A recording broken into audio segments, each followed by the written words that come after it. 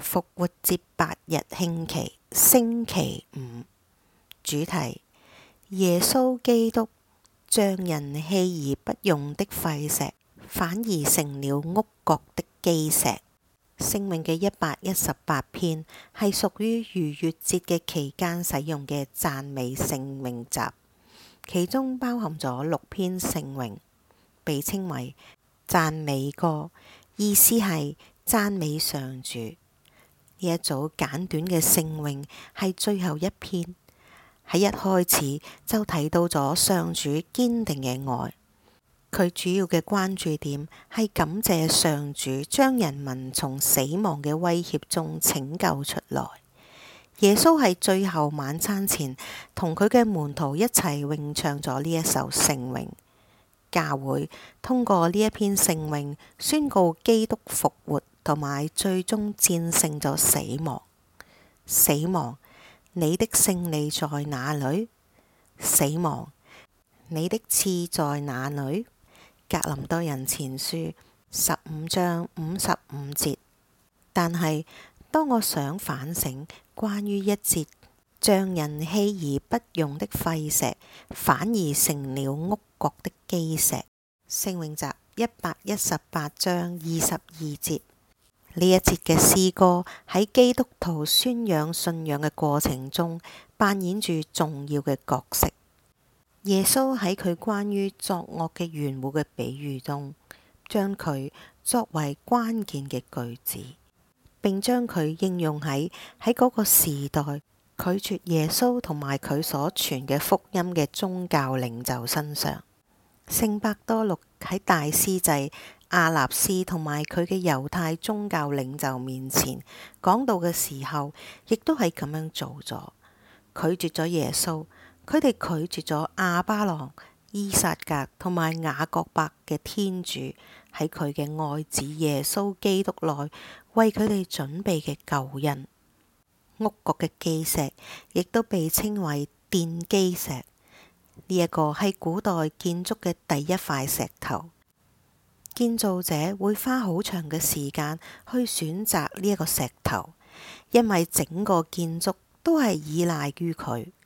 因此喺尋找呢一塊石頭嘅過程中，好多嘅石頭都會被丟棄咗。詩人使用咗呢一個意象，並將佢變成一個令人驚訝嘅訊息。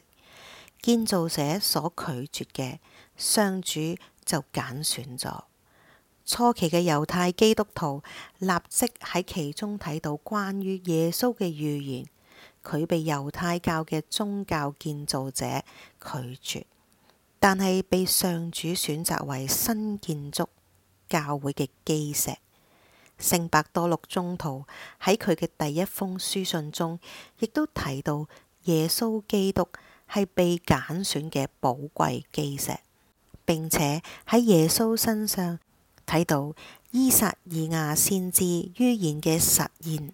看，我要在熙雍安放一塊石頭，一塊精選的石頭，一塊寶貴的角石作基礎。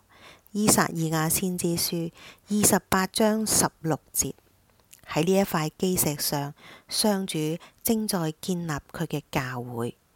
聖伯多祿亦都寫道：你們接近了他，即接近了那為人所摒棄，但為天主所精選、所尊重的活石，你們也就成了活石，建成一座屬神的宮殿。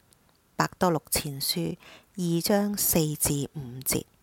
耶穌嘅故事同埋教會嘅成長，確實係上主嘅奇蹟，在我們眼中神妙莫測。聖詠集118章23節。當耶穌被釘死喺十字架上嘅時候，冇人能夠想到喺復活節嗰一日，耶穌嘅墳墓空咗，並向全世界宣告基督已經復活。當一群猶太基督徒開始宣講耶穌基督福音嘅時候，冇人能夠預見到佢對世界歷史嘅影響。由於受到猶太宗教機構同埋羅馬當局嘅迫害，初期教會本應喺創立之初就會滅亡。然而，佢唔單止冇滅亡，而且已經發展成為世界上最大嘅宗教。呢啲事係點樣完成嘅呢？正如詩人所講，這是上主的所作所為。聖詠集118章23節。今日我哋亦都睇到耶穌俾好多政治家、當代嘅哲學家同埋思想家、大眾傳媒同埋教育政策制定者所拒絕。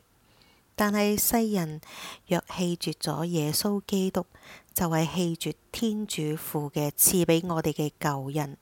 因為沒有賜下別的名字，使我們賴以得救的。耶穌係基石，係堅固嘅根基。天主父要佢喺上面建造屬神嘅建築，就係以心神、以真理去朝拜佢嘅人所建造嘅新殿宇。